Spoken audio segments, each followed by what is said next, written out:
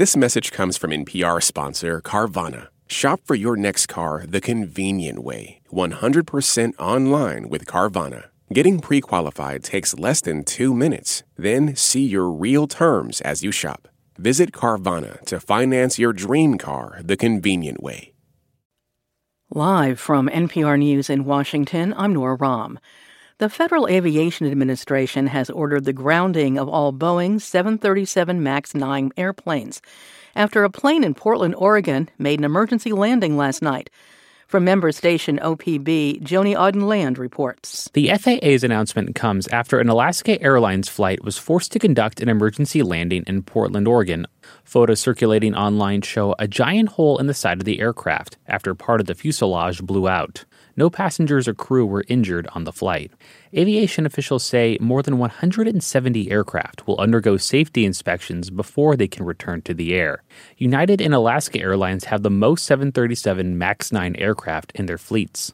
Alaska Airlines had already announced plans to ground its planes after the incident. It's unclear for now how many delays or cancellations customers may see in the coming days. For NPR News, I'm Joni Auden-Land in Portland, Oregon. A former top executive at the National Rifle Association has admitted wrongdoing and agreed to pay a $100,000 fine. The deal is part of a corruption lawsuit against the NRA, set to go on trial on Monday in New York. NPR's Brian Mann has more. Joshua Powell was chief of staff to NRA CEO Wayne LaPierre, but in recent years he's turned against the organization, telling NPR in a 2020 interview the NRA used unethical tactics to raise money. The term pour gasoline on the fire is from Wayne's lips to God's ears. It's very easy to raise money off of fear. Powell and 4 others were accused of misusing $64 million in donor funds to the pro-gun group. In a statement, New York Attorney General Letitia James says Powell's admission proves, quote, the NRA and its senior leaders are financially corrupt. LaPierre, who denies wrongdoing, announced Friday he's resigning from the NRA. This trial is expected to move forward on Monday. Brian Mann, NPR News, New York. It was 3 years ago today that Trump supporters stormed the Capitol, attempting to stop Congress from certifying that Joe Biden won the 2020 presidential election. The FBI announced its agents raided a ranch in Groveland, Florida today and captured 3 people wanted in that attack. Secretary of State Antony Blinken is on another diplomatic mission, his 4th in 3 months, to meet with allies on the Israel-Hamas war. He started the trip today in Turkey and went on to Greece, where he met with the prime minister and stressed that the conflict should not be allowed to expand throughout the region. We have an intense focus on preventing this conflict from spreading.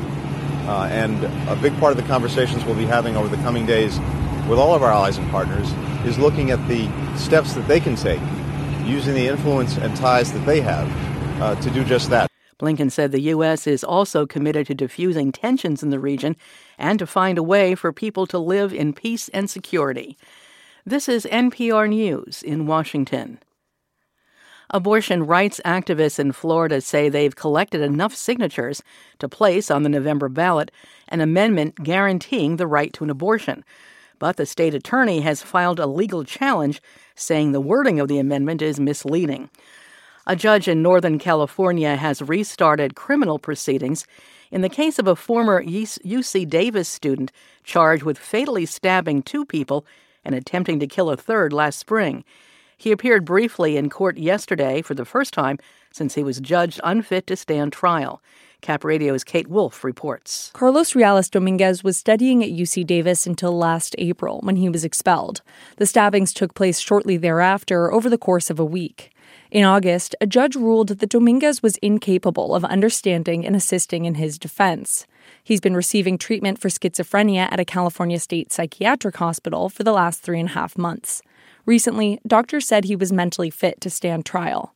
Dominguez faces 3 felony charges for the killings of 50-year-old David Breaux, 20-year-old Kareem Abu Najm, and the attempted murder of Kimberly Guillory, all residents of the town of Davis.